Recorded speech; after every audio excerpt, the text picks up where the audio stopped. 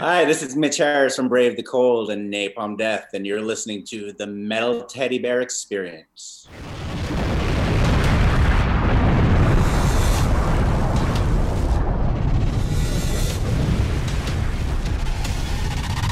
The Metal Teddy Bear Experience has begun.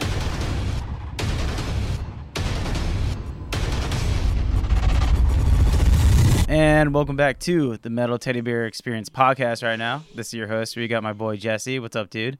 Yo, what's up, guys? How's it going? And we have a special guest today. You might know him as the guitarist in Napalm Death, but today he's talking about his new project, Brave the Cold. What's up, Mitch Harris? How are you doing? Pretty good. Out here in Vegas. It's kind of sunny in the day, but it gets below 32 at night. So It would snow if we had some rain. Yeah, we had well, we didn't have it that bad where we live. I think we almost hit a foot, right, Jess? A foot. Yeah, they were talking about it, but then like following some bands that live in like upstate New York or like Boston and stuff, people were just taking pictures of their car completely submerged in snow. I was like, oh wow, we didn't have it bad at all. I'll take this any day. Yeah, no, I got a picture today from my friend in Rochester. Oh, and God. Literally, you could see, there was 2 foot. So he must have shoveled out in front of his house. He was there with a Brave the Cold out, and he's like, I'm braving the cold. I hope he didn't have to scoop it out. Right? Yeah, I made that same pun too when I was listening to it. I'm like, oh, Brave the Cold right now, and I walked outside with my shovel, with my headphones That's where I got on. the name. Actually, it was like Christmas Eve, and I went out for some milk, and they had the sideway raining wind, and I was like, oh man, it's time to brave the cold. And I was like, oh, that's a good song title for this one thing. And then when it came to like, I need a name for a band, I was like, let me think. I have no idea anymore. There's so many bands. What's available? What's been done? And I was like, how about a title that I've had? I went through titles in my head of old Napalm records or Righteous Pig or whatever, something logical. And I was like, oh, how about a title I haven't used? Brave the Cold. I was like, that's kind of cool. But then it seemed like a mouthful. But then I was like, once you get used to it, it kind of flows off the tongue. It's a good name. It is, yeah. It. Were you planning on working on something with Dirk before that, Dirk from Megadeth? Or did you come up with the name first and then hit him up? I had the name, and I'll talk about Dirk in a sec, because I just remembered something. So, and obviously I get tired of writing Brave the Cold, so it was like BTC, and plus the old hardcore style thing, and I was like, oh my God, it's Bitcoin. If you Google BTC, you're gonna get like BTC to USD 20,000 USD. I'm like, that's crazy. And it had a lot to do with cryptocurrency and sort of decentralization. So I was like, that's a coincidence. I like them little things, Yeah, it's cool. As for Dirk, we've been friends over the years. Met him at some shows, and he was like always like a massive, true fan of like anything involving Napalm or any kind of extreme music. So when I did, met him, he was just like always like really happy and excited and enthusiastic. And he had some questions, which is, I love when people get into details. They might say, oh, I feel like a fanboy. It's like, no, you're talking about the finer details of things, like that I noticed about production, or like that little screech right there on the left speaker of South of Heaven. So anyway, we exchanged emails, and like every once in a while he'd be like, hey man, how's it going? Checking in on me when I stopped touring with Napalm to come and help my parents. And I was like, oh man, I'm still working on stuff behind the scenes. How's things? He's like, oh, I just joined Megadeth. I was like, whoa, that's awesome. So then he came to town and we hung out. I went to see, I was already working on stuff, trying to imagine what drummer I'd love to work with that can play the variation of stuff. It's physically demanding. There's stuff that, most drummers could play, but then the super fast parts or whatever. But knowing his history, and then when I saw him with Megadeth, I was like, man, that's so good, dude. And Dave Mustaine looks so happy. He's so confident with this guy right behind him. He's rocking it, and it was just great. And so I was like, man, I'm doing this. I got a bunch of songs, and if you want to play on a couple, he's like, send as much as you can. And I sent him like 40 songs. Some were just a mess. Others were like more structured. And he chose 12. I was like, whoa, okay. So, it's not like, hey, let's do an album together. It's like, if you'd play on a song, it's a lot to ask for anybody these days when you're busy. Yeah. So he chose 12 songs. And some of them went back to like 96 that I wrote. And others were like something fresh that I just wrote. So I was like, interesting. Really? You like that one? But so he kind of helped it take shape of the direction of the band, by just his choice of songs, really. some had drum machine patterns, ideas, and others had just guitar scratch, not even to a click, you know. It was just, you get it, you know what to do. And yeah, we didn't have to talk about that part. He was just excited. So he was like, okay, I got some time off. Why don't we spend like 3 days in the studio in LA? Unfortunately, my mom had died about 6 weeks before. And she was like, it wasn't her dying wish or anything, but she was like, you know, I want you to do Brave the Cold and Napalm. You know, just do it. I want you to get back to at least making music. And she's like, at one point, I want you to tour Menace. You have to tour Menace. That's the thing. I can't believe people didn't. You got to get out there and we'll make it work. And, you know, so she believed, and she was kind of upset that I put life on hold, but I have no regrets. So anyways, I went to LA, North Hollywood, his friend's studio. And he was from Brazil, Adair. And he was just super excited about the music. He's like, whoa, it's got that old school vibe and energy, but modern. And so, yeah, we did the 12 songs in 3 days. And then I'm like, we had 4 days booked. That night, I'm like, let's do these tomorrow, man. And so he learned them on the spot. Well, he learned everything on the spot. It was all spontaneous. The way I write is spontaneous. The way we recorded is spontaneous. It was like, you know, first time ever played. So that's where the magic is there. Okay, you know, you could get it better. This could be better. Who cares? The energy is there. And he was so excited, man, just smiling the whole time, having fun. I'm like doing this with my arms. And just like, just come here, get the cymbal breaks there. And we're just cracking up. And yeah, so then I took the drums home and recorded it at a studio in Vegas, Tone Factory, which my friends had built over the years. And they had lots of gear. And they were also excited too. They're like, whoa, you know, finally, a real metal guitar tone or whatever. I bought this Mesa Boogie for the recording, and yeah, did that there, did the bass at home, did some vocals there. And then I realized Logan Mader was living here, and we were friends since the first Machine Head tour with Obituary and Napalm. And little did I know that guy is like a mastermind of production. I mean, I worked with Russ Russell a lot in England, and he was like the fifth Beatle, you know. Anything you bring to him, he's part of the journey. He makes it sound great. And then in Vegas, it's always been difficult to find a studio that gets it, you know. It's not easy kind of music to mix and to make sound good and modern and stuff. I didn't want old school. The music's old school enough with a modern twist, but it still has to sound modern. And I don't want it to sound, I don't know, digital, overly, you know. A lot of bands use the same drum sounds, the same Kemper guitar sound, and you'll get a producer that gets a magic formula and he'll run it across 10 bands, and before you know it, it's like, you know, it gets old. But it is what it is. But I still wanted it to be organic somehow. He's a great drummer. I want it to feel real, and Logan did a great job of pulling everything out. And Logan's great. Oh, thanks. It gets hard for drums once you get 4 guitar tracks. And everything's on maximum velocity, you know, the vocals, everything. It's like, and the drums start to disappear a lot. So it's, you know, how to balance it and make it sound right. But Logan did great. Also helped me with some vocal, you know, I was like, this style or this, I'm going to try both. And you let me know which sounds better, because I can't make my mind up here. I like both, and he'd be like, they sound good both together. I'm like, I know, but I don't want 10 vocal tracks to make one voice on the whole album. So we need to, you know, break it up, low or high here, just to give it dynamics. He said, okay, the lows here, mix these here. And so that was, you know, you need that help. I mean, when you're writing everything, most of everything, and all the lyrics and all the vocals, and it's a lot you have to make a decision on the spot. Time is money.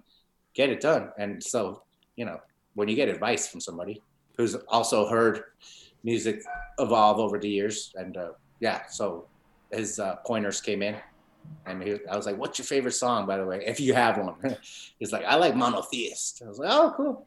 He's like, yeah, of course. It's got this thing, man. It's like, yeah. And I was like, yeah, it's got that Celtic Frost end bit and stuff. So, okay, cool. Good to know. Well, do you have a problem? Because you said like some of the songs that you sent to Dirk were like from like way back in the day, like 90s and like early 2000 and whatnot.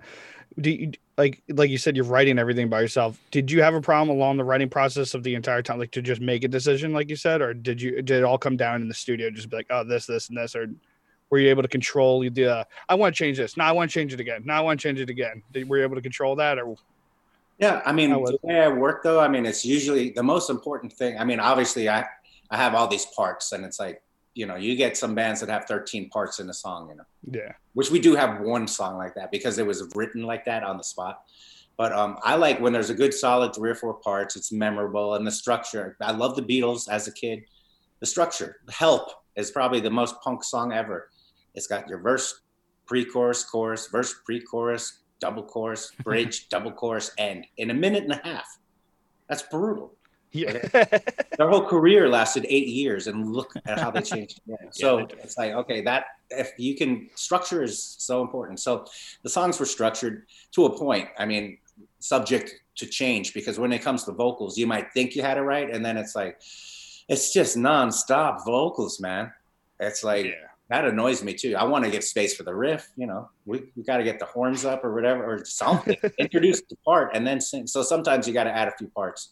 And when you're not done with the lyrics yet, it's like, thankfully technology, we can just grab this here and make it look like we played it that amount of times. And just, once you get the guitars, you can cut bits out. And so, I mean, not in the olden days, you had to cut the reels and all that crap. Yeah, that's crazy. Oh, sorry. I used technology to an advantage. I cheated. I admit it. But, it's got to be right, man. If you can fix it, do it. The most important thing is that the song makes sense and that the vocals add something to it, somehow a dynamic that, complements the music and not just overtakes the music as well. So there was that. And, it's like there were songs that had no drums. It wasn't even played to a click. It was a freaking nightmare to remember or work out. But it's not like I didn't even have to get behind the drum kit once and show Dirk what beat I had in mind, because he just knows. And that's a rare thing, because a lot of times it's a weird riff or a strange timing. I could play a little bit of drums, so I'll be like, oh, it's this, it's a 3/4, or it's a 7 or something, and show him this thing. And sometimes it might take someone a long time to grasp it as well, what it is, or, that's what jamming's all about. But man, he just knew. I was like, okay, this is a weird riff. Show me where the resolve is, which what I mean is where the riff actually repeats itself. He's like, there. I was like, dude, that's magic. I mean, man. I don't have to say, and he's just enjoying every minute of it. So, which is great. There's no tension. I mean, obviously we want to get it done, and he wants to perform as best he can. But for me, I was like, dude, you don't realize how good this is, man. How did it feel to have just a force like that? Because there's a lot of good drummers out there, but there's very few just guys that can just run in and just destroy 12 songs in no time and just make it sound like they've been working on it for a year or so. There's just so many. Dirk is one of those guys. He just so glad he got into Megadeth, because people finally see how good he is. But it's just that guy's just so goddamn good, like you said. How did it feel working with a guy like that? Yeah, he's not I mean, some people might see him as a studio guy, but he gets it. When he hears something, he's got a whole vision for it. And he can understand where it came from, where it needs to go, and what he could add. He's not an overly flashy drummer where he's technically a super progressive dude, but he doesn't. It's not about showing off. It's about solid beats and a tasty fill at the end. So he knows that's instinct. You'll get a lot of guys that'll be like, yeah, I could play that, whatever, and not even, they'll do it as a favor, or not feeling it and living and breathing it and excited. I mean, some people might be like, oh, it's an opportunity to work from this dude from a band and get excited about that. But the actual songs, it's feeling for him. And it's, it comes from years of just being a fan of so many bands that he just knows it. And I'll be like, like a Sodom beat. Brr, brr, brr, and he knows exactly what I mean. I'll be like, like that old Reed St. Mark tribal thing, like Celtic Frost. He's like, I get it. What you mean? We don't even have to say. So it's telepathy, telepathical. Well, there's sometimes you hear bands when they do their little projects or whatnot, they'll use a drum machine or something. Did that ever cross your mind, or you knew that you're I'm gonna have a real drummer on this? Well, I usually, a lot of times I'll work with drum machine. I have my old Roland R8 drum machine, which Danny Lilker showed me how to program back in '92. So when I get a little more serious about a song, sometimes I'll write spontaneous patterns and who cares, and just jam over that, and then just work with that. Super simple, the same drum fill, whatever. So a lot of bands use Easy Drummer, and there's modern software that can make it sound great. But when it's done, It's like you get the super fast, humanly impossible double bass and blast beats or whatever. It's like, it's so perfect that, I don't know, I find the human ear likes this natural organic thing. Maybe they like the drum machine sounds, but the real playing is what breaks it up. And you know, when the sound is consistent, it just blurs into the mix. Nothing stands out. There's no changes in volume dynamics, you know? So yeah, I mean, I wouldn't be opposed to working on a drum machine album. And then you get a drummer who can play to a click and better that, or whatever, add some real cymbals to make it real. But the fact of having Dirk there with real, you know, humanly played stuff. Yeah. And if you can mix some modern sounds in there just to bolster it up, then that's great. It's like, keep it organic as possible is the goal, but still wants to sound fresh and hard hitting with all the balls you can give me. Well, yeah, a lot of my favorite bands that like started as like there was this wave of like bands who started in their bedroom, and because of Easy Drummer and all these things, they were able to make a lot of music. And like those first like album or two albums were very digital, and like they were good live, but like on the album, like I liked the song, but it wasn't always the best. And then like the second or third album comes out and they started working in like the studio, real amps and real drums. It's like, yeah, no, I like that first sound, I like those songs, but man, it's so nice when, like you said, when you get that natural, you feel like someone's actually there playing it, and you're like, oh man, you don't have to wait live to hear like the better version of it, where you're like, okay, nice. Like some bands, like all the gent stuff, like the heavy parts don't really hit. Yeah, they don't hit on the album, but like everyone wants to be Meshuggah and stuff. But like when you go live, it's like, oh, there's the bass, there it is, there's the breakdowns and stuff. It's like nice. It's like, and then when they all start acoustic stuff, it's drummers like the real deal. But you know, you'll get guys that have done that. They got an album out and they got on the tour and they got a real drummer, and then after a while, they're like, man, everyone says it sounds so much better with a real drummer. Make sure to use that guy live on the next record. And, you know, if they can get along together and feel the vibe and write together, you know, so, I mean, Drum Machine is really good for writing and arranging songs and stuff. Yeah. But, you know, you could do an amazing album like that, all Drum Machine, and be like, hold on, let me just call Gene Holiday real quick. Yeah, Gene's the man. Yeah. So, you know, there's that. But, you know, who knows where music's going? I mean, most bands you got to cut corners. You don't want to spend 20, 30 grand making a record, even if it's your fifth most anticipated album. You do as much as you can at home to just so you can get in the studio and nail it. Time is money. Yeah. And, you know, and to pay for someone that can make it sound great as well. You know, there's a lot of up and coming guys, but, you know, they use the same old tricks, man. It's like, come on. When you get a band, like the old days, like the first Defecation album was done in 3 days. Damn. I think it cost $350 or something like that. Almost $100 a day.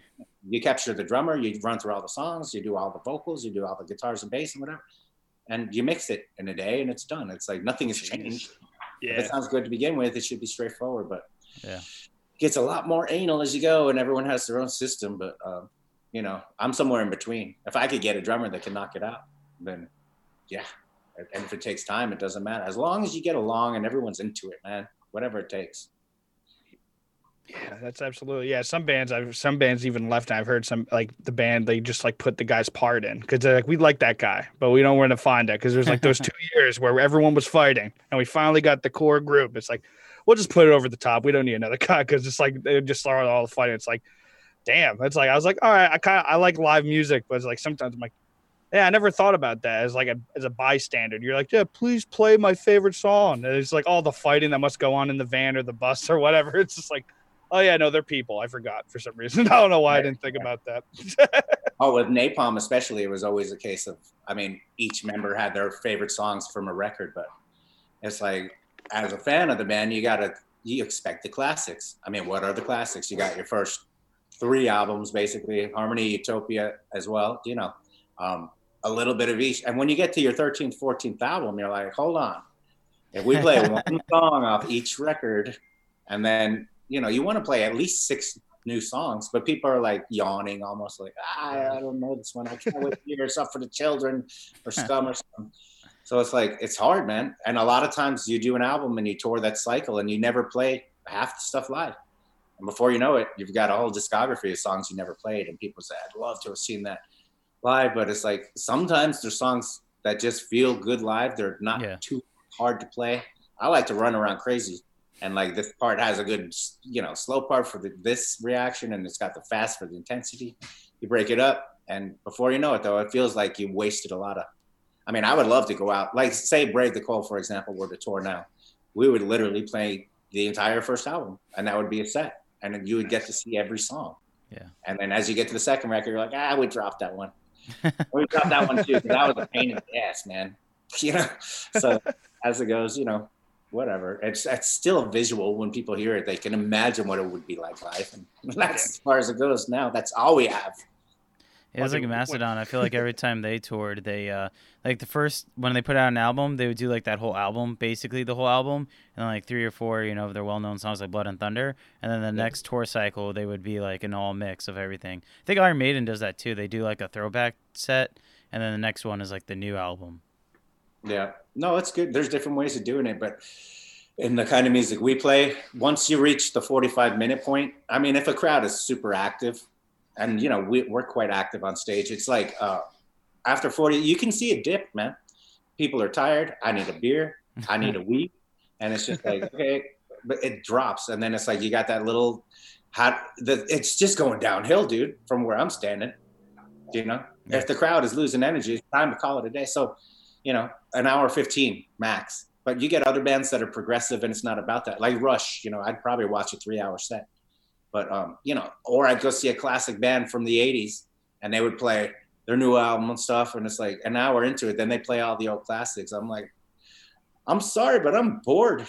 I like it. It sounds like you used to. It's like you're on fire, but the songs all kind of sound like the old stuff, but it's not. And it's got that thing. And I know you want to promote your new album, but I'm bored.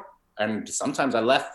And they were like, man, they just played all the classics at the end. I was like, I'm over it, dude. Sorry. Not a $15 a beer. Shit. Yeah. Well, it gets pricey. You drink one, you're like, I'll only drink one. And then like $58, like $60, you're like, fuck. Dude, they were talking about now. They're like, with everything being closed, is all the prices are going to go up for like beer and food and all that so they can recoup all the money they lost. And I was like, oh my God, how can you go higher than a $15 beer? Yeah. You got Mandalay Bay out here, like, the House of Blues prices. People be like, hey, come down. I got you on the list. Free show. I'm like, dude, I spend $150 every time I go out. Yeah. You get a round for somebody, you're like, ouch. Yeah. $50? Where did he go? Where did that motherfucker go? He's in the mush pit. Yeah. Okay. That's why I used to do at Terminal 5. The bar's right in the door as you walk into the opening. And I would be like, double Tito's. It'd be like $18, $20. I'm like, all right. And then I'm just like, I gotta drink more though. Like 2 hours later, I'm like, I'm down 100. Oh my God, stop going to the bar.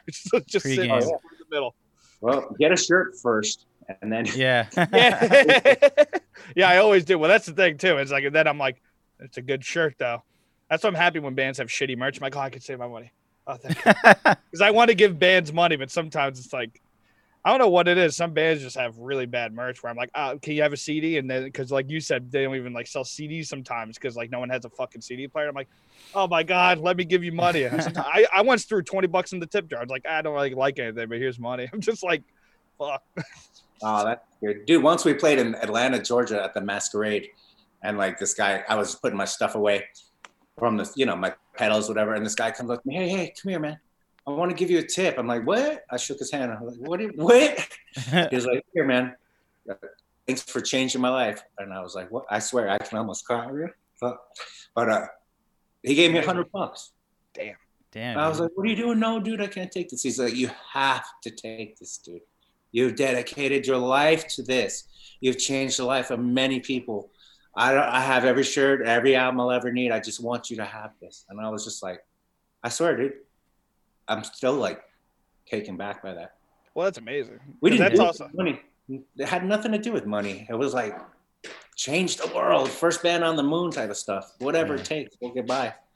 And then it gets harder as you go, But people forget that, dude. That's why I always hate about like, especially people that dislike, because it's like all music has effects on people.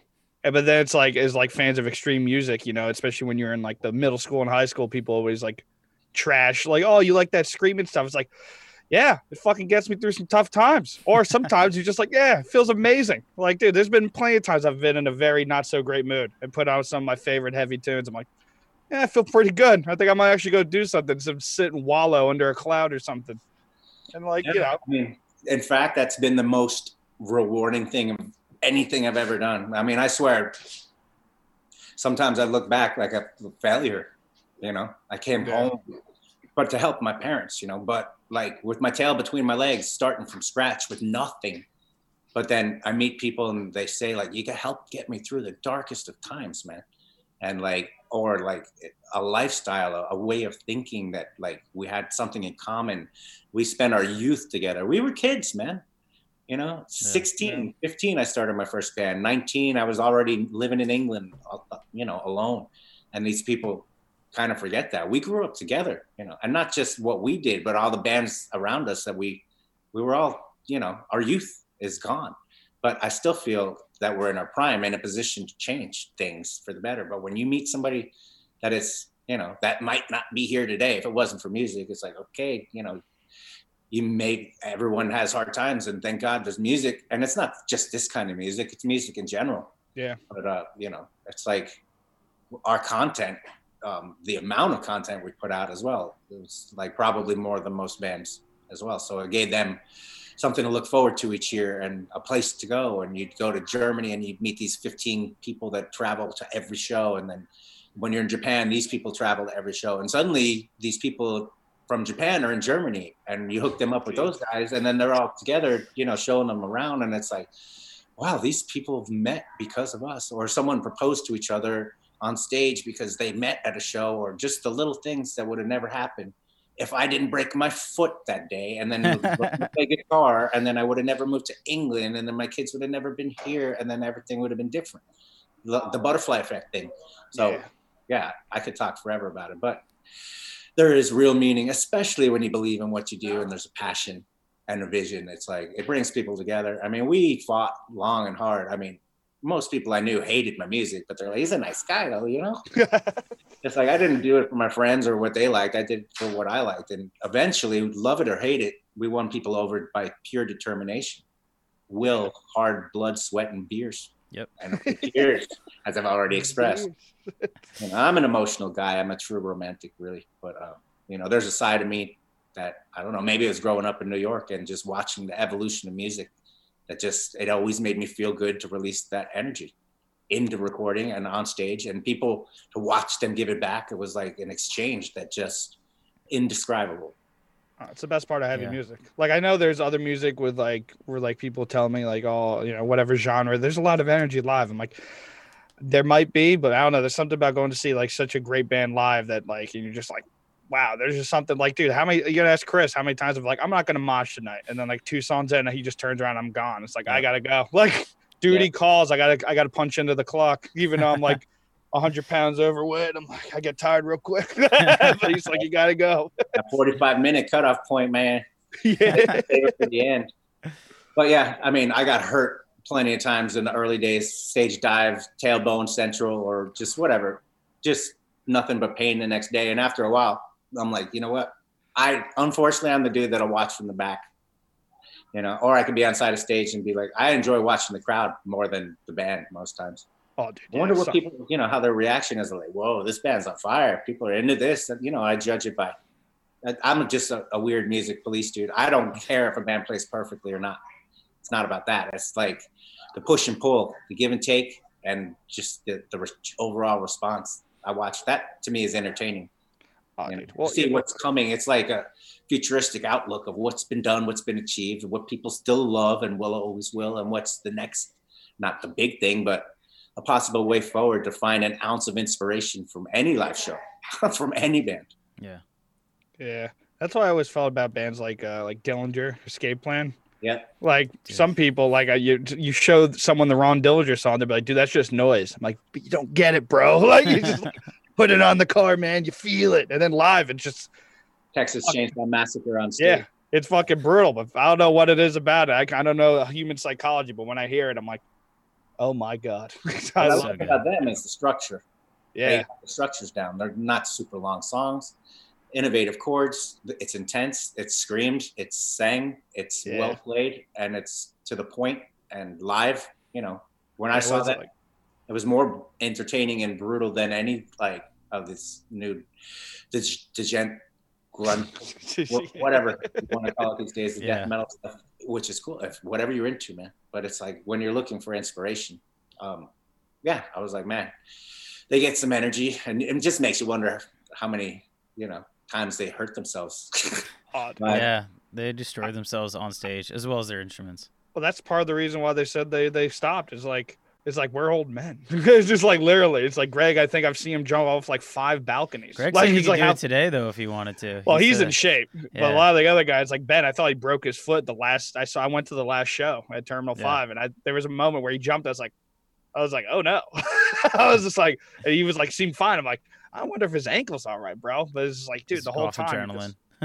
You just lose it. And when people don't get it, they're like, why did they do that? I'm like, I don't know. Music makes you do shit, dude. I don't know what to tell you. You just gotta listen. I broke my foot once on tour with Nazem and in Europe, 3 days into a 60-show tour. And so I shattered my heel bone. And basically I was on crutches. I did 56 shows on a bar stool, using my left foot on the pedal, still doing vocals, headbanging, whatever, but blah, blah, blah. The show, have fun trying to get on this stage with this and the different dressing room and that venue. And it was just a different kettle of fish. Oh, how am I going to take a shower or bath? And just like things, how am I going to get my luggage upstairs in this little Holland hotel up 3 flights of stairs and my guitar and blah, blah, blah. So once you hurt your foot on tour and you realize how easy life was before. It's hard, man. And aches and pains. I mean, Napalm on stage, we don't do the Dillinger thing, but there's people on and off grabbing you and like slamming into you. I've been punched in the head in Moscow by some dude, and someone, it's like, you got to watch out for Barney behind you. Sometimes he slams his finger on the guitar. You got to watch. My peripheral is insane. There's always someone coming. You don't know from where or what they're going to do. And, you got this 30-pound Les Paul on you, and it adds up, man. So I don't know. Can I ask how'd you break your foot? Did you jump off like an amp or something? Or you just like fell off something? Or how'd you break your foot? Yeah, it's a long story, but Sid Barrett stuff. I fell down some stairs in France when the bus broke down, and they ripped the front off the bus trying to tow it. And we were not only that, in 2 cars for the rest of the tour. Jeez. And pulling 2 trailers, and I had my foot on the dashboard, feeling every bump. Brutal, man. Jeez. What am I gonna do? Go home? Yeah. Right? Yeah, imagine. The show's canceled. Why? He went home. I don't know. he just said, I want to go home, and that was it. Yeah, so we might be back. I don't know. That's the end. And I got home 2 days before Christmas, and then still had to get Christmas presents.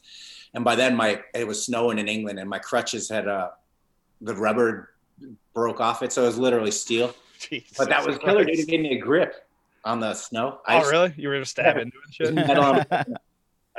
Yeah. Well, we have a little segment we call on our show the random silly question segment. We ask you 3 random questions. You ready to take part in this? Absolutely. All right. Question number 1: if you had to make a celebrity zombie apocalypse team, who would you recruit, and where would you guys go? Bjork. We're in Iceland. Joe Pesci. Tim Cassini. For walking. Robert De Niro. Wow. I want to be in it, of course. Yep. Danny Looker. Taylor Swift. And Chino from Deftones. This is the all-star. That's the lineup. Oh, and Shane. We need Shane. And Rick, of course. That's awesome. It's like you're almost going to make a record. But you got Bjork and Taylor Swift. They're on opposing teams. I don't know who the good one is or the bad one, but we'll find out as we go. That's awesome. The one I got when I asked this was The Rock and the dude from Sons of Anarchy, the main guy. Right. Yeah, I thought that was a funny one. I was like, oh, okay, that's pretty good. He's like, The Rock, he's like, I don't know, he's 6'4". I guess he could do something to those zombies. Right? And then eventually the king zombie, like, whoa. Yeah. Scary. He becomes a super zombie. Would have been good too, man. I will say The Rock might be a bad choice just because that motherfucker might eat a lot of food, dude. He's 6'4", like almost 300 pounds of muscle. It's like, dude, he's gonna get hungry eventually. And then he found out who he really is. He's like, oh shit, he wants my fucking mashed potatoes or something, and I can't stop him. Hit him with something. Survival mode. Question number 2. What was the strangest fan request? Oh, okay. I've, most of it's pretty standard. Can you send a pic or a DVD or everything you own to our house? But there's one time we were in Russia, and we were in Siberia. It was like our 3rd time there, and I don't think it was Novosibirsk. But anyways, we had to go to some signing at a tattoo shop, and we had to walk far. And it was, I'm not joking, like 40 below Celsius. Like you could feel the snot freeze in your nose. And I was sore too. My ankle was sore. I'm like, man, you gotta be kidding me. Whatever. Okay, we get there. Of course, there's like 6 people. So, but one guy, first of all, they said free tattoos for the band or whatever if you want, or the crew. And they had good work. So I was like, oh, I'm thinking about something. And this guy comes up. He's like, I want you to tattoo your signatures in my arm. And I was like, no. Normally I'd say no, so no. Dude, I'm doing you a favor. Trust me. What if we come out and make it, a glam record or something? Are you sure? Anyways, Barney was like, I'll do it. First of all, I was like, I don't even want your blood or whatever. I was like, my handwriting is the worst. My signature is not much better. Anyways, Barney was like, I'll do it. I don't care if it'll make him happy. And he's left-handed as well. So anyways, he was like, just sign the signatures on his arm in the Sharpie, and then we will, and I'll tattoo it. And I was like, all right, whatever. So as Barney was doing that, then I was getting some alien tattoo, alien god, or holding the Bible or some crap. I showed him. Oh, damn. Nice. That's cool as hell, actually. Yeah. And that was free? Yeah, but that's awesome. Literally got it done like 20 minutes before the show, walked back through the snow and ice, and then played, and it was burning and sizzling. Oh, yeah. Fond memories. So it was like, yeah, to me, a tattoo is not just a design. It's more like, not just also what it means to you personally, but the memory attached to it. I'm from Las Vegas. We're in Siberia, and then there's the guy asking me to get tattooed. How ridiculous does it sound? My kids, they think I'm bullshitting sometimes when I tell them some stories. Come on, really, it was 40 below Celsius. You don't know what that feels like. So, yeah. Okay, Dad, you're over exaggerating on it. Honestly, whatever. It's all good. Well, especially if you're from Las Vegas, I can't imagine the juxtaposition getting thrown into Siberia. It's like, oh my God, this is literally the opposite. But it's a rocking scene there, man. Novosibirsk, there was 900 people. Every show in Russia is killer, dude. They got the That's what I heard. Clubs, best PAs. Think about compared to Jack's or somewhere. Whatever. It's like they take care of you, and the people are hungry and excited. Nobody plays there. You go to Vladivostok was the first show. It's like as close as you can get to Japan on the other side, and it's like, is there going to be anybody here? And it's like 500 people. You're like, whoa! I never even heard of this place before. Yeah, and you learn about the culture and the Lake Baikal and all these places, the deepest lake on earth, and all this stuff. You're like, whoa! And they took you there. It's awesome. Do you get time to look around? Sometimes, but not so much. Yeah. It's literally they ordered food. You just travel 36 hours on a train to the next town and take all your stuff with you, and it's just hard. And then you get there and they order food for you, and then you leave. I prefer nightlife, going to clubs and meeting people or hanging out with a crowd. That to me is more cultural and rewarding than any museum or whatever. It's cool to take a picture of the Kremlin or in front of it or whatever, but I don't need a museum really to feel, or like architecture is like, I need sleep. I don't want to hang out with people and see what they're into, and just I don't know. Yeah, it's like that's how you connect and make friends for life. I never see people as fans. I see it as friends for life that we shared a journey together. Oh, that's awesome. Whatever country, they get upset. Like I wish my English was better because they have this detailed, the poetry in every language of what they really want to say, and I say your English is perfect, man. To me, I understand what you mean, and they just look at you, man, in this way. Hold your hand, shake your hand in a way. Just hold your hand. The look. I used to say to my mom, that napalm look, where they just look and they just say, That's like awesome. they don't have the words, but I just the look. I've been there, dude. That's awesome. That's the best part of like when watch any band DVDs or anything, when they go to like in South America or deep into Europe, like Russia, and you just see like some of the crowds. You're like, dude, yeah, some shows are crazy over here, but nothing compared to people that don't get bands maybe like all year, maybe for 2 years. And maybe a band like their favorite band tours like there every 4 or 5 years or something. It's like, holy shit, we actually got the band here. And they just fucking like, what was it, South America? Like a few bands like, yeah, I thought they were going to flip the bus in excitement. They didn't hate us. They were like, we love you so much. And then they just say, yeah, they almost flipped it. This is like out of happiness. It's like, that's a weird feeling. We had that in Mexico City once, but the thing is, I mean, given the nature of our age and the evolution of music and when it started, and you know, there was like, I mean, even as a kid growing a US tour was like an uncontrollable dream. Like you touring Europe. I mean, you would never think of Russia. But the point I'm trying to get to is we were on the crest of a wave of things opened up. We got to Russia and communist Russia, 91 and, 92-ish. And it's like the first band on the moon, dude. It's like, you know, all the propaganda we had here growing up, Red Dawn and Fear Nuclear War and DRI lyrics, you can't make me go to war, blah, blah, blah, blah, blah. And it's like to wonder, like, are they as scared of us as we are of them? Or are they as curious of us as we are of them? And like, Brits hate Americans or whatever, these myths, and you get to meet these people and they're just nothing but friendly and inquisitive and great questions of what's it like. I mean, Vegas, what are you doing here? What are you kidding me? But to be like the first band to actually do, I mean, bands played in Brazil, you know, Sao Paulo or whatever, but we did the first extensive tour in South America. It was uncharted territory, and like South Africa and Jakarta, Indonesia, or like when Kazakhstan. And you wake up and they slip a newspaper under your door and you're on the cover of the newspaper. It's like, wee! But it's, you know, so the excitement, so basically it happened. There's a promoter there and it was legit and everything was fair and it happened. And now they want to bring another band because they're like, holy shit, 2 nights and 9,000 people in Moscow? Yes, we want more bands. We played for free. It was 50 cents a ticket, which was probably like a week's wages in their currency. But then when we first played in China, due to expenses and flights or whatever, it was $20 a ticket. I was expecting a big crowd, but you'd have like 250 people in Beijing. You know, the metal market is not, but it's the cost. It's like, I would prefer to play for free in a place like that. You know, it's about reaching people, impact on their life, a memory. You know, it's like, I don't need to come home with anything for something like that, an experience. But when you're the first band, whatever, the long story short is, it opens up for other bands and more bands go there. So the second time we'll play, they'll be like, it went from 9,000 to 3,000, which is still awesome. But you're like, okay, I can see that it's oversaturated now and people not just, okay, that special moment is over the first time, you know, and then they either can't afford it or, you know, they had their, you know, their fill on the first time and it's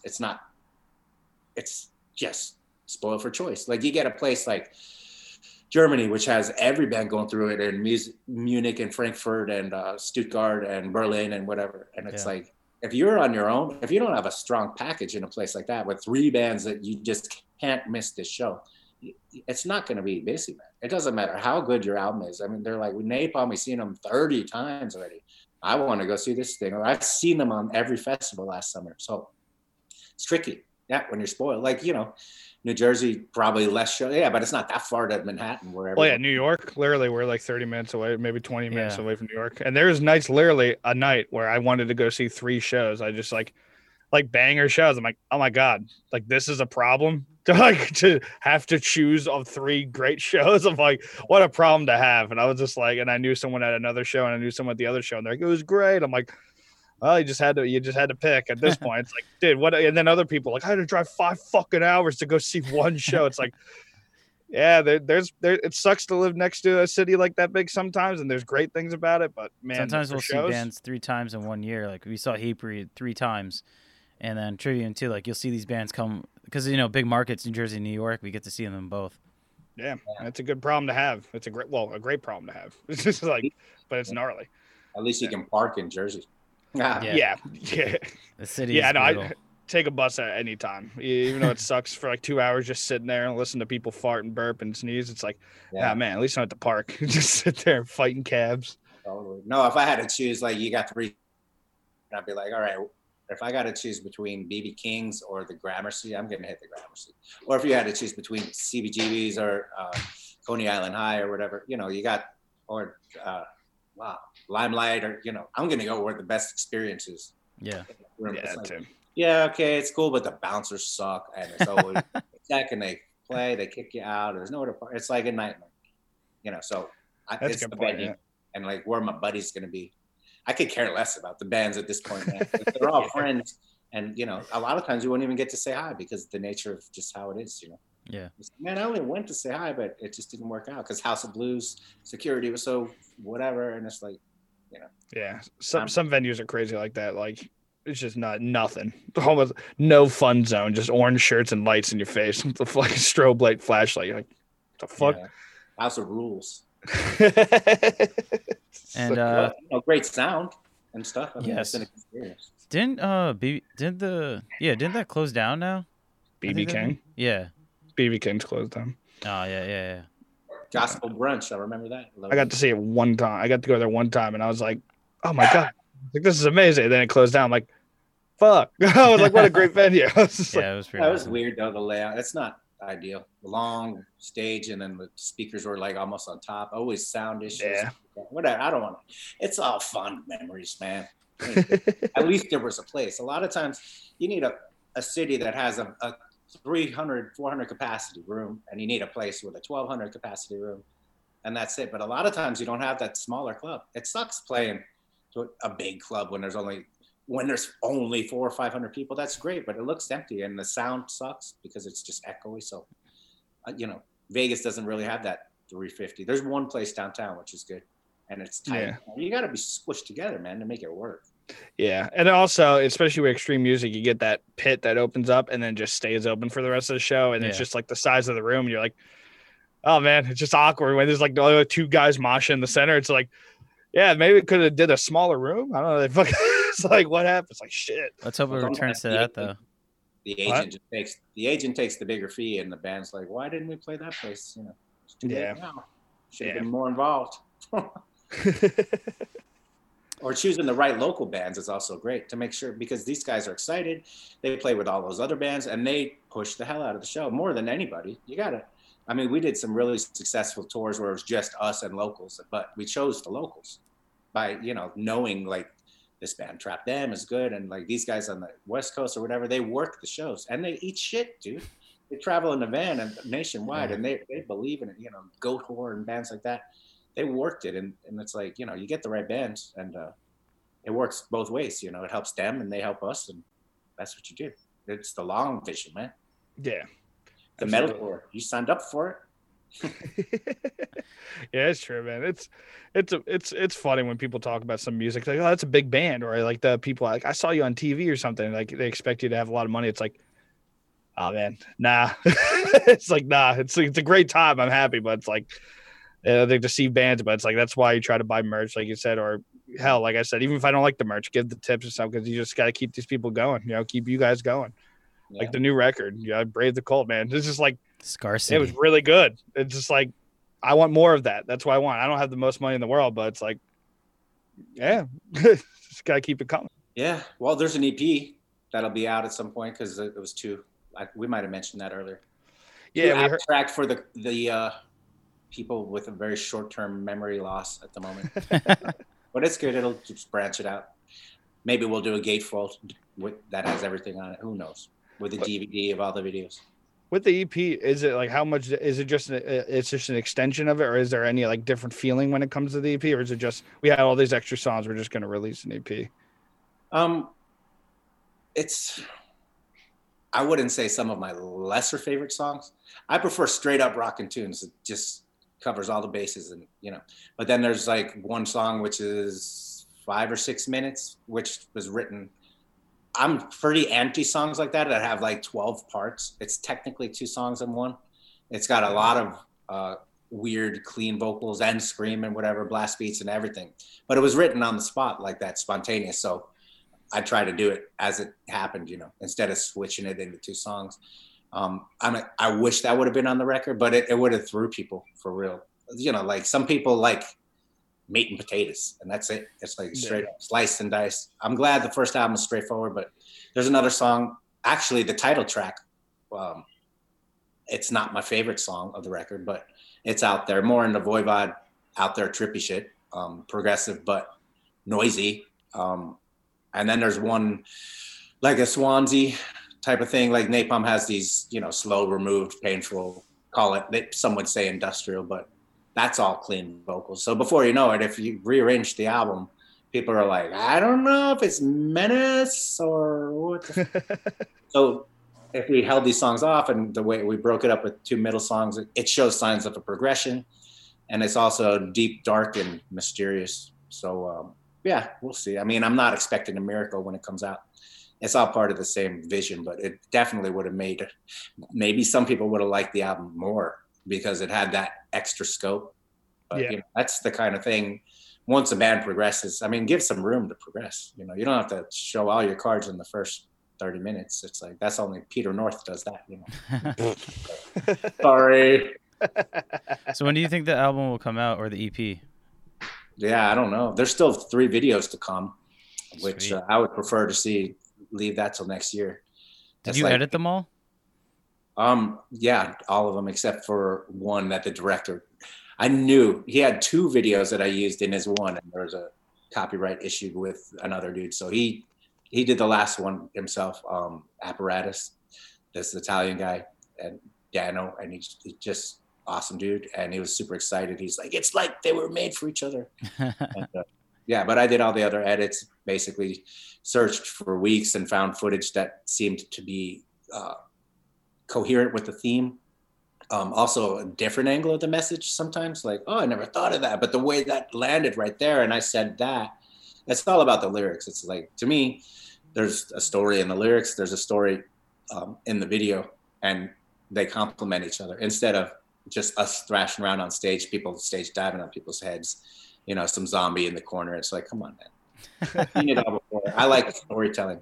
And yeah, so the next 3 are equally as good. Animated, all different kinds of styles. And I basically did the editing. I think I did like 19 videos in a row.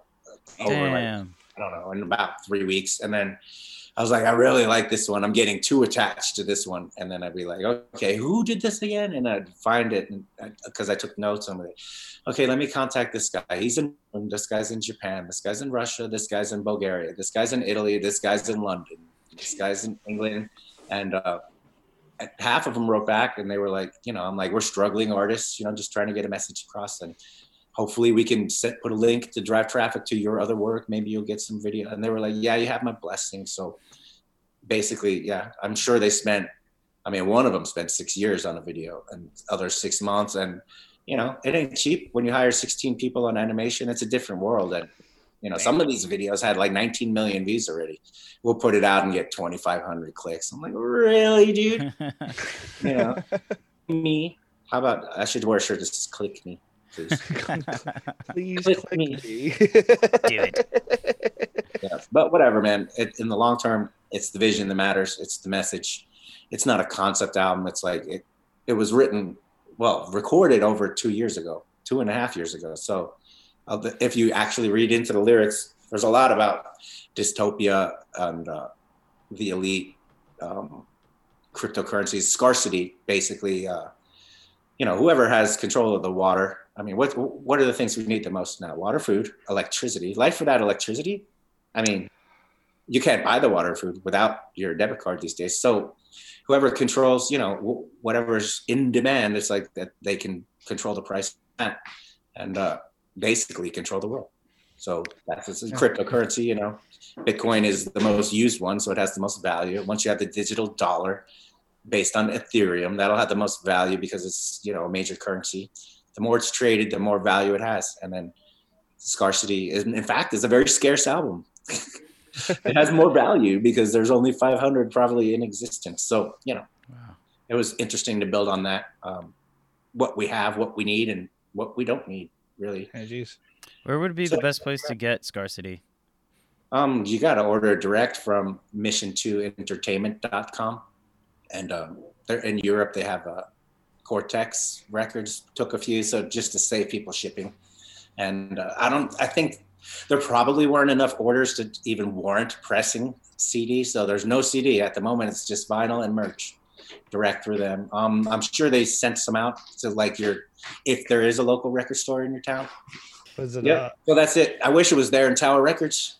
Yeah. Bob's. You know, We had a record store right in town, man. That got, for some reason, well, that went under, which A I guess while no ago. surprise. But sadly, what replaced it was yet another hair salon. We have like 5 hair salons in our town. For some Nail reason. salons and hair salons. Yeah. Yeah.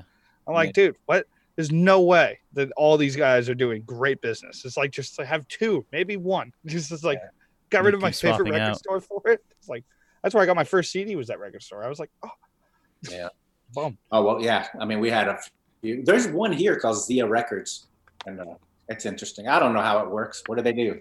Order something that someone requests, or I mean, you might as well just order it direct from the label and the band these days. Yeah. But you know, I mean, at least you guys are from.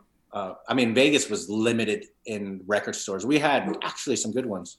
I find Aces Records, for example, they had a badass record store in Tampa, Florida, and look at how many badass bands they had because of it. So if you had access to that kind of the right kind of music at the right time, where you're picking up instruments and you're still in high school, that's what created some amazing bands. And Vegas had Record Gallery, and we had Odyssey Records, and then we had Underground Records, which was like a more punk. And but then you go to LA, and you're like, oh my God, everything known to man, all the imports, everything. So it was like you get the bigger cities that had the better record stores, and then hence bigger shows when bands played there, and then a handful of actually quality bands because they had access to the good shit. And then over the years, then you find bands coming out of like stranger cities, which is interesting, but they got it somehow, because you got to search for it, and now it's in your face. There's just too much choice. Oh yeah, that's what I've been kind of saying. Especially maybe I'm not picky enough, but I'm like, another great problem to have. Too much good music sometimes for me. I keep finding stuff I'm like fuck, like just like, man, I don't have a lot going on, but I still don't even have enough time to listen to all this fucking music. Dude, it's crazy. I got to the point where I'm like, if something's good, it'll come to me. Yeah. Like, really? What's all the fuss about this band? And I'll be like, nails. So I'll be like, oh shit. Yeah. Cool. They're sick. When a band makes it on the cover of Decibel, or someone just keeps talking about this band, I'm like, what was it? Coffin Raiders or something? I'm like, okay. Or what was it? Power Trip is always on tour with these bands. What is it? And then I'll be like, okay. Municipal Waste. So I was like, yeah, okay, I get it. Check it out. But they work their ass off to get to that point. It's not just you put out a killer record. They tour and tour and tour. So it's that's a labor of love, man. So it'll find its way to me. I mean, I these days, I mean, I've always kind of got my inspiration from different kinds of music. Call it whatever, even the 90s alternative, whatever. But like modern pop, I'll just whatever's on the radio, and I'll be like, that's fucking killer. Who is this? And I'll be like, oh, 24K. Why? Always on the move. Whatever. And I'm like, I like it. What is it? And I'm like, okay, oh yeah, they only have 2 good songs. Deftones I heard on the radio the first time, and I was like, oh, dude. I love My Own Summer or whatever. But yeah, it comes to you. And then these bands work it and go. But the pop music stuff, I'm tripping out, because you'll hear standard rock songs, but it's all electronic drums, all with hip hop beats or whatever. So it's very rare to hear a real drum on the radio anymore. Yeah. So, and even in metal, to be honest. Yeah, well, yeah, they all get sampled over, and it's just like, it's all perfect. It's like, oh, I think I heard, I'm messing with a few drum packs. I'm like, oh, I think I heard this sound on one of my favorite records. Like, oh, great. It's like, shit. Drummer snare. There's an easy drummer snare. Anyway. But the good thing about pop music is that they're, I mean, everyone, it's the same thing, dude. They have these sound packs, and they've got whatever, I can't even remember, Omnisphere or whatever. I mean, that's dated now. And then there's this new thing where you could tweak it and whatever. But at the end of the day, you get these bands, like, artists and producers that they would bite your fucking hand off to have a real drummer to play on something, or a real guitar. It's like, they got guitar samples and stuff, but for someone to play and write, I mean, they love the organic stuff too. Yeah, it's awesome. Well, yeah, there's some like rappers or whatever where I saw like they perform with a live drummer, and I'm like, this is the most awesome thing ever. But when they go on tour, they don't do it because it's cheaper they sell out Madison Square Garden with just the guy just on stage with a bunch of lights. It's like, yeah, it must be a lot cheaper than bringing a whole band, but bro, the few times I've seen it, I'm like, oh my God, more like, like you said, live music. It's like, damn, it's really good. It's just like, who is it? 21 Pilots. I mean, they got the drummer aspect, which is badass. And who else? I had free tickets to go see The Weeknd, and I was like, oh really? And I hadn't heard him before, and I was like, Wow. That guy's an amazing and singer. they had the full Yeah. band set up, whether they're plugged in or not. People, when they go to see a show, they want to see live music or at least some kind of dance frickin' gimmick or whatever. I went to see Ariana Grande with my daughter, and I was like, I mean, I love Rihanna. Like Diamonds is like, to me, awesome. So, and I'm like, I don't know what it is about her. Okay, she's a good singer, this Ariana Grande, and she's got range from hell and stuff. And I'm like, the songs, it didn't really click with me. But I went to see him, and I was like, with the dance and stuff, I'm like, okay. There's a hit song every 4 songs, and I was like, and the song is 3 minutes and 30 seconds, and every 4 songs there's like a really good song, and I was like, okay. Trying to anticipate the end, man. I was like, okay. But then other things, I went to see Imagine Dragons, and when they played Radioactive, which was the song that was most overplayed, and then I saw the singer playing live drums and stuff, like Tom's whatever tribal and singing. I was like, that's freaking powerful. So the only 2 shows I really saw that I liked was them, Imagine Dragons, and Dillinger Escape Plan.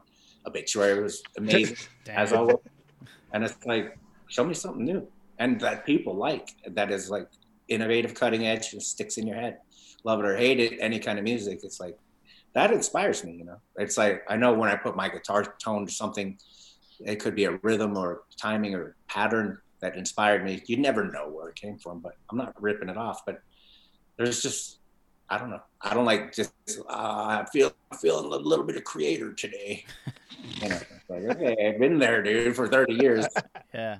Do something that pushes the boundaries a little bit, So the EP is more like that a little bit. Not poppy, but sounds that made it more modern, actually. Nice. Cool. And with real drums, real instruments.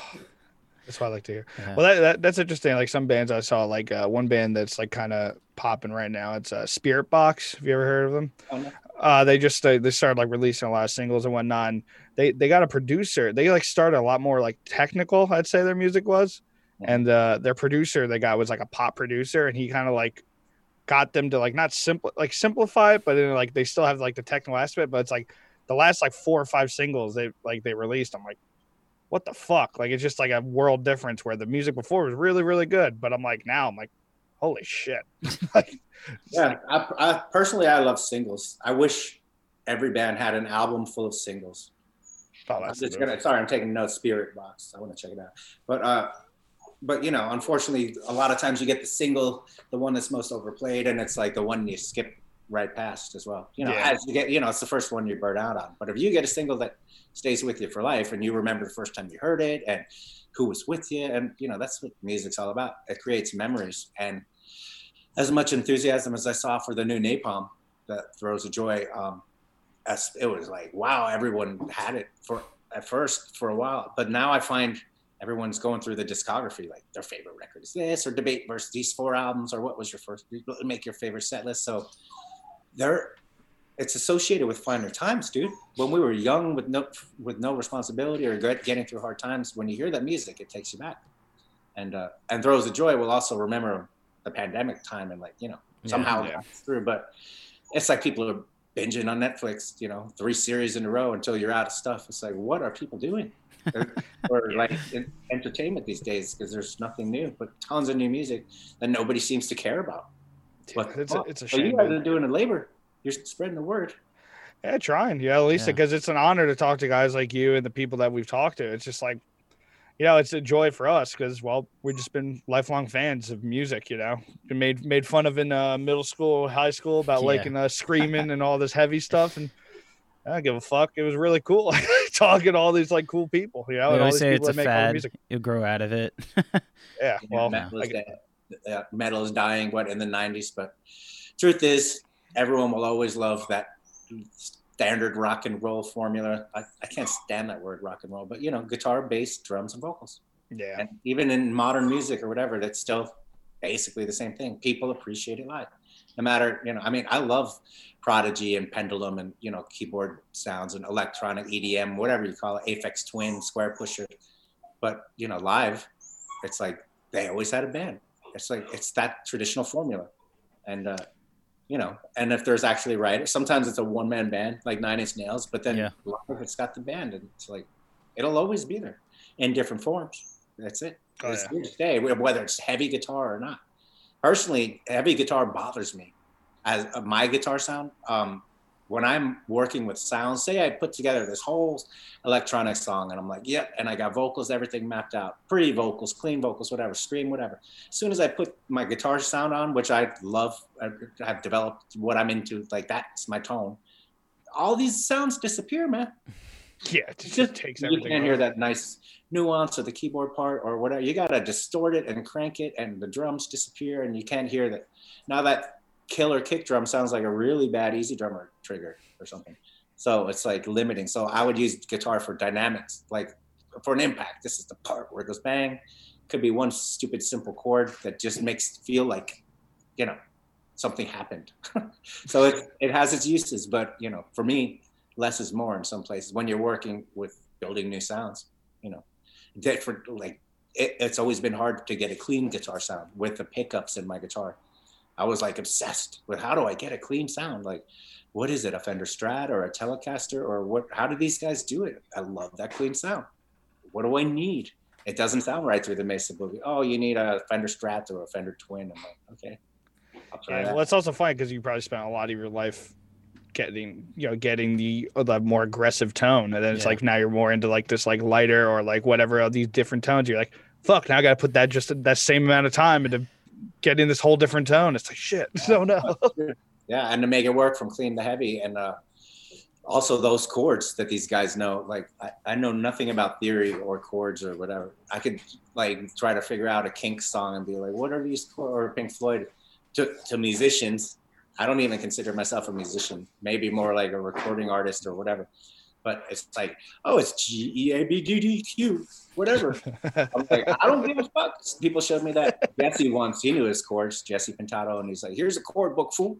Learn your chords. Because I love James Addiction, Smashing Pumpkins back then and other stuff, all my Pink Floyd. Learn the chords. You got an acoustic? I was like, boring. I was like, put your finger here, boring. Ew, what is this? And major chords. I came to some other things and it said minor. I was like, oh, I know that. Oh, this is the one thing I play here. Oh, with an extra finger here. What is this? Oh, these are all minor chords. Oh, I like these. Okay. So that's tuned to E. It would be E minor, but we're tuned to C sharp. So then it's G sharp. Fuck all that. I don't want to do the math. 1, 5 through 6. Everything but the dot. Yeah, that's my style. Yeah. And then so anyways, so now I'm finding myself having to learn chords, especially if I'm doing clean vocals, that you're just singing and it's like it's chromatic technically, but I'm like, I don't know. There's actually a scale. I mean, what's the scale? Okay, so we've come this far, 16, 17 records, and I don't know nothing. And in fact, I think that's actually helped us in a way where it's music by ear. It's a feeling thing and it's a rhythm thing and some kind of connection that these musicians, like even like Steve Vai or Devin Townsend, for example, and Yngwie Malmsteen asked once to produce our record when Barney did an interview. And I'm just like, and John Zorn and these musicians that see it as jazz or what, but they can listen through and say, that's an augmented 5th, 7th, 9th or something. But it's like, we just did a Yellow Pages style, like let your fingers do the walking. And there is a terminology. I looked on TuneBat, this thing. I came across it and I was like, oh, let's see if Napalm's in there. There was like 60 Napalm songs. And it's like, it says B major. What the Wolf I Feed is B major. I hate major chords. But I'm like, okay, maybe the opening, what is it? An algorithm that figures it out? I was like, that's fucking funny. So for the children is whatever. I was like, really, it's all based on a semitone scale. The most evil notes ever made or whatever. I don't know. I love it. But with a clean thing and you're doing chords, I mean, I still put my fingers wherever. It's usually some sort of diminished, nasty something, but I like funny stuff too. And someone said, oh, so there is something in it. I'm kind of delving into it because it'll help with vocals. Yeah. Trying to, I don't know. When you get the magic off note, then it works. That's why I love Deftones. I think they work in a similar way that it's just, it is what it be.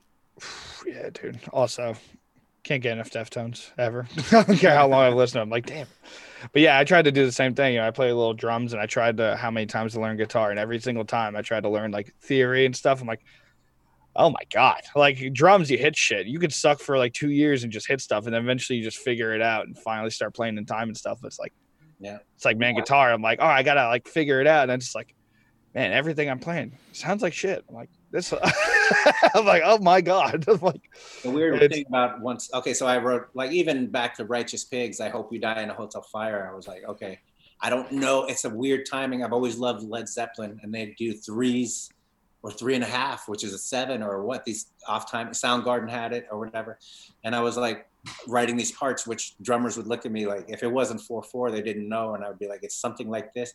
But then years later, still trying to perfect that off time thing or master it or whatever. And then it winds up being a 7 or an 11, which is cool until you try to sing over it. But at the end of the day, I know the part, and then I have to program it on the drums machine, and it's all math. And it's like, especially you got to say, it's, you know, you set the timing and the amount and whatever. And I'm like, oh, so before you know it, you're dealing with these drum maps basically that are the dots or whatever. So you can read, you know, drummers could look at it and read and know where the timing is. But so I learned the math part. I'm like, oh, it's a 3, or it's 3/4, or it's 3/8, or what, you know, just by programming. So that was educational.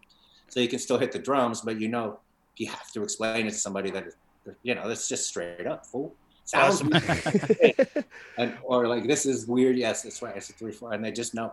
And it helps. It's like, this is a polyrhythm. My friend showed me. I was like, man, my sugar do everything with polyrhythm, which is killer. And it's worked for vocals. Like, fucking, it winds up being blind eye vocal pattern. You don't think about it, but it's natural. You know, like, what's the tempo of the average human heart? There's a 90, 89 or whatever. It's like, and which is also based on 3/4. That's why 3's interesting, because it's 90. 3's out of, and I'm like, oh shit. So let's do 180 tempo, and it's like, that's a bit too slow. But when I start looking into the numbers, there is a theory behind it, actually, the concept of like the human heart. And if you're exercising, you know, the tempo of that track, it's gonna push it a little harder, or, you know, this is more like chill, and, you know. So. Yeah, well, especially when you even just walking down, you know, like before the pandemic, I was working in the city, and hell, just walking down the sidewalk, man. If you got a fast song, you just randomly find yourself walking on the beat. I'm like, what the fuck? Like, I'm not trying to do that. Like, me and my own little movie, as I'm like walking to like the background. So I was like, no, I'm not. I'm so like, why did I do this? And when you walk slow, people are getting pissed. When you have a slow song, because people are getting pissed. Like, oh, I'm just inherently trying to follow the song. So you're almost making like, actually, your feet are almost making polyrhythms over the song. If you're trying to walk fast to a slow song, you're like, wait a minute. Now I'm all messed up mentally. What happened? Do that. No, when I walk, actually, whatever tempo it is, I find myself tapping on my legs to whatever pattern my feet are making. I'm always making drum beats somewhere. Oh, that's awesome. At every light, with or without an indicator, every time. I got this. Yeah. There's always a song in my head. My kids are like, why are you always tapping? I'm like, believe it or not, there's the song that I've been working on is haunting me, 3 or 4 at the same time. So usually vocals these days. And I'm like, I got 60 different ways that the drums could go. But you'll never hear it because it's going to have that R&B hip hop sound too. I'll probably say, Derek, just, you know what to do, dude. Just, I don't got it. You know, I want to keep all the essence of the sounds. Yeah. Just do your thing. Dude, that'd be awesome to have a guy like again, having a guy like that in your back pocket's so cool. Just like, figure it out. You got it. Just no explanation needed. Yeah. Yeah. When we were working together, somehow I accidentally, when the iTunes player in my computer just switched to this other song that was in there. What's that? I was like, oh, dude, I've been working on that since 1999. I got like 60 songs on my Cubase stuff, all the electronic stuff that I played on my Groovebox. He's like, oh. I was like, oh, wait, hey, check this one out there. And he's like, oh, man, I want to do something on this at some point. So he's seriously open-minded. It's not just about metal.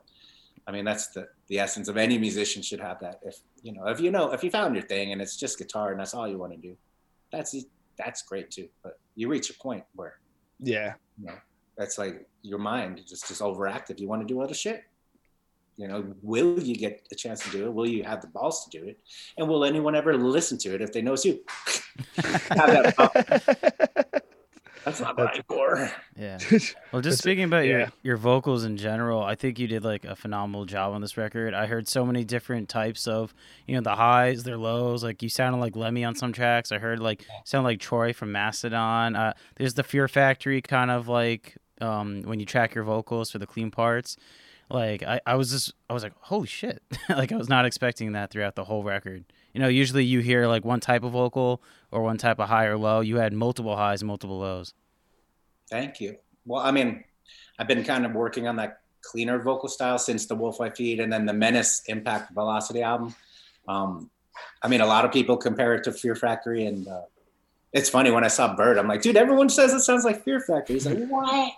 I love Menace, dude. He's like, dude, 10 points for doing that. He said, it sounds nothing like Fear Factory. I'm like, there's not a, it's, when they say it sounds like that, I take it, not personally, but like, what? You mean they have a part that's like that? I mean, it's clean vocals. I mean, there's been clean vocals since like, you know, Black Sabbath and Zeppelin and Pink Floyd and Michael Jackson and, you know, but because it has heavy guitar on it, it's like people just can compare it to that. You know, I get it. I don't take it personally. I'm like, I think I know which part you mean. Well, clean vocals were one way, and then Fear Factory happened, and they were another. You know, changed the whole game. I mean, Everyone's been copying Fear Factory. Yeah, yeah. But we've been doing music for years and years, and it's like, you know, I started singing later because we always had singers, you know, that had a distinct voice. And I'm like, well, the more I added to the live show of doing vocals, I'm like, okay, I think there's another voice in there that I'd like to try. But, you know, Barney already has that covered. So what's the point? What's the point of doing a Brave the Cold album if it sounds even similar to Napalm? And I'm debating which band to use it from. And Shane's saying, I want to use that one. I'm like, well, I wanted to use that from my other. It's like, it's kind of pointless. Yeah. So when I got to the point where I'm not touring with them, I was like, I guess I might as well do my own thing. And, you know, I'm not sure if I'd be comfortable with them touring all my material with that. It's like my baby. You get really attached to your stuff. And there's a vision you want to expand on, which doesn't always roll with people. And, you know, you just got to do your own shit. And thankfully, Dirk was like, I'd sent him a track. I did some vocals. He was like, oh, wow, cool job. I didn't expect that. Or like, yeah. There's one song we did we probably won't release because it's just too far removed, actually. I was like, I don't know. It just doesn't fit. It was the odd one out. It was the first one I did vocals on because I'm like, I don't know. And it opened the door to other things. I was like, we'll see. Do we have yet another side project coming for just for more songs? I'll probably just hold on to this one. Really, rather nobody hear it except for super fans that would appreciate it. But do you have a lot of that stuff, like a vault almost of just stuff you're like, this is like you keep close to your chest? Yeah, I have a new band I've been working on, which no one will ever know it's me. I mean, you might recognize my voice, but it's not about that. If it would have too many expectations, it would just be so stupid to limit this thing. Like, oh, another side project from Mitch from Napalm Death. Come on, man. It's like you have more potential of being an unknown. I mean, look at what Slipknot's done and Bruidia that nobody knew. Whatever. It's like, you know, the mystery of the ghost, or, you know, come on. Yeah. Give it a chance. Like, just hear it face value as a song instead of expectations or like, you're not allowed to do that. Yeah, especially with metal and like, well, metal is very specifically, I don't know of how it is in like punk or like hardcore, but well, no, it's in hardcore too. It's just like you have a very defined sound in your head. Metal is very much like, oh, is it like hard enough? Is it technical enough? Like if it's like, you know, in other genres, it's just like how many bands we talk to or how many times I see in like comment sections of like when I'm like checking out music and I'm just like I don't care. It's like, oh, this guy didn't scream enough. It's like, well, he's got a really nice singing voice. I want him to sing more. It's just like, enough. Yeah, it's like not, thrash metal bands basically get killed by thrash metal fans. Is it fast enough? It's like, it sounds really good. Like, I don't know why it has to be faster. It sounds good right where it is. Album. Yeah. But it, I mean, you know, no disrespect. I mean, people are how they are, and you know, you have expectations and limitations. But most people are open-minded, man. Yeah. I mean, we're big boys now. You know, we know artists have to follow their hearts, and people would appreciate it. There's probably 10% of that community that would really appreciate it even more to say, like, oh, wow, the variation of his skills or whatever. Who gives a fuck? It's like, yeah, make a song. I want it on the radio. It's stuck in my head. I want it to be on yours. I want it to be stuck in your freaking head when you're at the dollar store, freaking annoying you to the sleep to the point you hate the song. And then you catch yourself turning it up one day by mistake. You're like, oh, this song. And you go, oh, it's that. Uh-oh, you got me. So, we've never had radio, dude, or MTV. You know, we had Headbangers Ball and metal shows. Yeah. Mainstream radio. I mean, there's a whole corporate machine that gets that stuff on there in your face, in the commercials, on the ad, you know, to the point where it's freaking annoying. But, you know, it's a jingle, sticks in your head. It's like, If it doesn't reach the right people, then what's the fucking point? I'm done with these half-assed things that come out, reaches 500 people and it's, disputed. And 10 years later, they come and say, I really love that album, actually. It was like, well, it takes a lot of time and a little bit of money. And it's like, it's not reaching people. What's the point? Yeah. So I'd rather just work on it and see what happens. And, It's fair enough. Yeah. Yeah, as a person that I don't know what it is. I love listening to the same thing over and over again. So like I torture people with songs like that will get stuck in my head and I'm just sitting there happily just humming it. Just tapping and along. They get stuck in that guy's head below. Just like he's like, fuck, I don't want to listen to this song. It's like, no. And I'm like, sorry, bro, you're in my realm now. I'm sitting here listening to the same song over and over again. I'm like, I can't get enough. I love that. That's my favorite part about music, man. When you find that one song or one album that you can just like play over, it's like, well, for me personally, that's how I'm like, oh my God. Me too. That's how I choose the songs that I record at that point, and whatever album I'm working on is, I find for some reason running water. I mean, that's why people sing in the shower, but if I'm doing the dishes, there's some emotion and there's always a song stuck in a riff or something. And I'd be like, it's stuck in my head. Where is it though? Out of like 17 hours of stuff. And when I find it and I'm like, oh, here's the part. Please tell me there's some other parts that happen around it to make a song. Yeah. And so yeah, it's the ones that stick in your head that you work on the most. And in fact, they'll haunt me until it's done and I'm satisfied with the production, and then I can move on. But I can't move on. It's literally torturing me in my sleep until it's like, okay, I can live with it. Not that I'm proud of it or I feel a sense of achievement. I can live with that, and you move on. I mean, what the fuck? You got to draw the line somewhere. That is a good way to choose. Yeah. Just like, oh, these are all bangers. Because sometimes, albums do have that where it's like 10 songs and 4 or 5 of them are bangers. And then there's like these in-between songs that are good, but they skip over. And when you run into albums that are just like, you can hit play and just not even look at your phone or the radio or anything. You're just like, oh man, I live for that. Those are my favorite, man.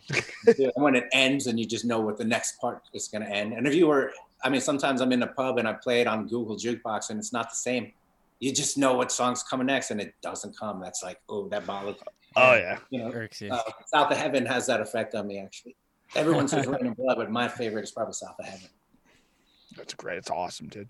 Yeah, I'm not a playlist guy. Yeah, I have that problem a lot. I wish I was a playlist guy. I probably listen to a lot more music because, like you said, like a lot of good albums came out this year, and I feel like I listen to them once or twice because my brain just locks onto something and I run in the direction, even if I have all this good stuff around me. And I found myself when I was thinking about like, what's my like top 5 of the year or whatever, I don't know. And I'm like, oh my God, all these albums I've listened to one time. I'm like, fuck, because I just lock onto one album or 2 albums. I'm like, damn it. Why does my brain work like this? If I had a playlist. Sink in. I mean, I'm the kind of guy that could tell in 1 or 2 listens. I know immediately if I like it or love it or not inspired. I never really hate it. But it takes time, especially it's one thing for musicians and other things for like, people that just love a certain style of music. It takes them 5 or 10 listens to really choose their favorite songs or what. Oh, yeah. They give it time, which is awesome. But it takes time to sink in, and you got the 1 minute attention span. So as long as you get past that, they give it a chance. So I think you obviously have musical abilities as well as, you really, I find myself, I'll burn out on the record if I hear it too much, unless it has that very rare thing, Oh yeah. Yeah. It's, well, it's very rare. Yeah. And when it does, dude, it's, I don't know. I want to throw money at the wall. Just like, take it, please. Yeah. Like, that's when I go to the show. And I'm like, I don't like 5 shirts. I don't care. Just, you guys need money. All the merch right now. Make another one of those, please, for the love of God or something. Whatever power's out there. Oh, look at that. What a cute dog. What's his name? 2 dogs. Oh, I got 2. 4. Oh, wow. Damn. Well, Mitch, this is a great time. Thank you for taking the time out of your day to do this with us and talk. We talked for a while now, and you really gave us a great insight to like how you work and everything, and we greatly appreciate that. Oh, it was awesome. It was a super honor, man. Thank you so much for giving us the time to talk to you. Right on. Same here, guys. I appreciate it. You make the most of this Christmas break. I'm gonna try. From spending time with family and friends to spending more time with family and friends. Yep. Yeah.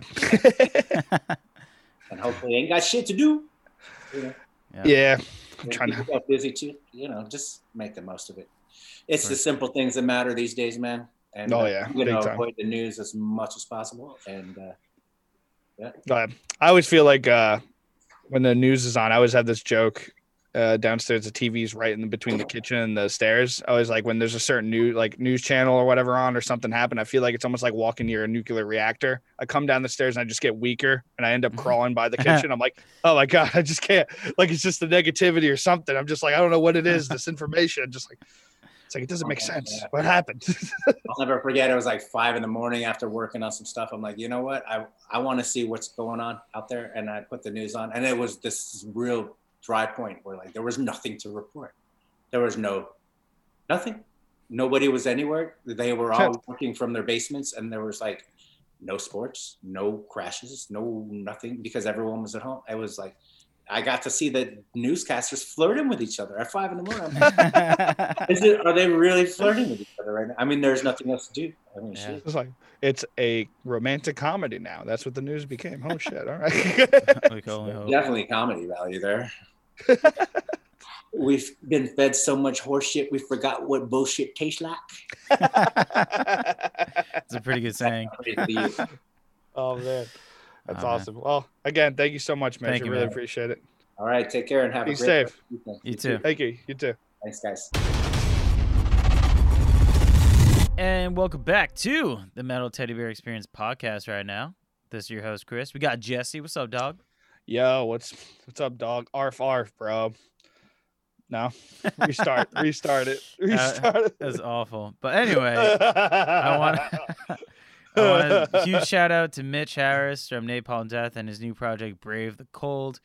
Awesome, dude. I can't believe he talked to us for that long and gave us so many good answers. Like, nothing trailed off. Nothing was, like, half-assed. He gave us legit answers, went into great detail, and we got a great insight into how his mind works. And he actually gave us a great, like, you know, you talk about bands, how they produce their own stuff and mix their own stuff, but you never actually hear the intricacies of what they try to do during the record, unless it's, like, their own little, like, you know, side off video on YouTube that they post, like a studio update or something like that. But during an interview or podcast and stuff, they never get that, you know, detailed with it.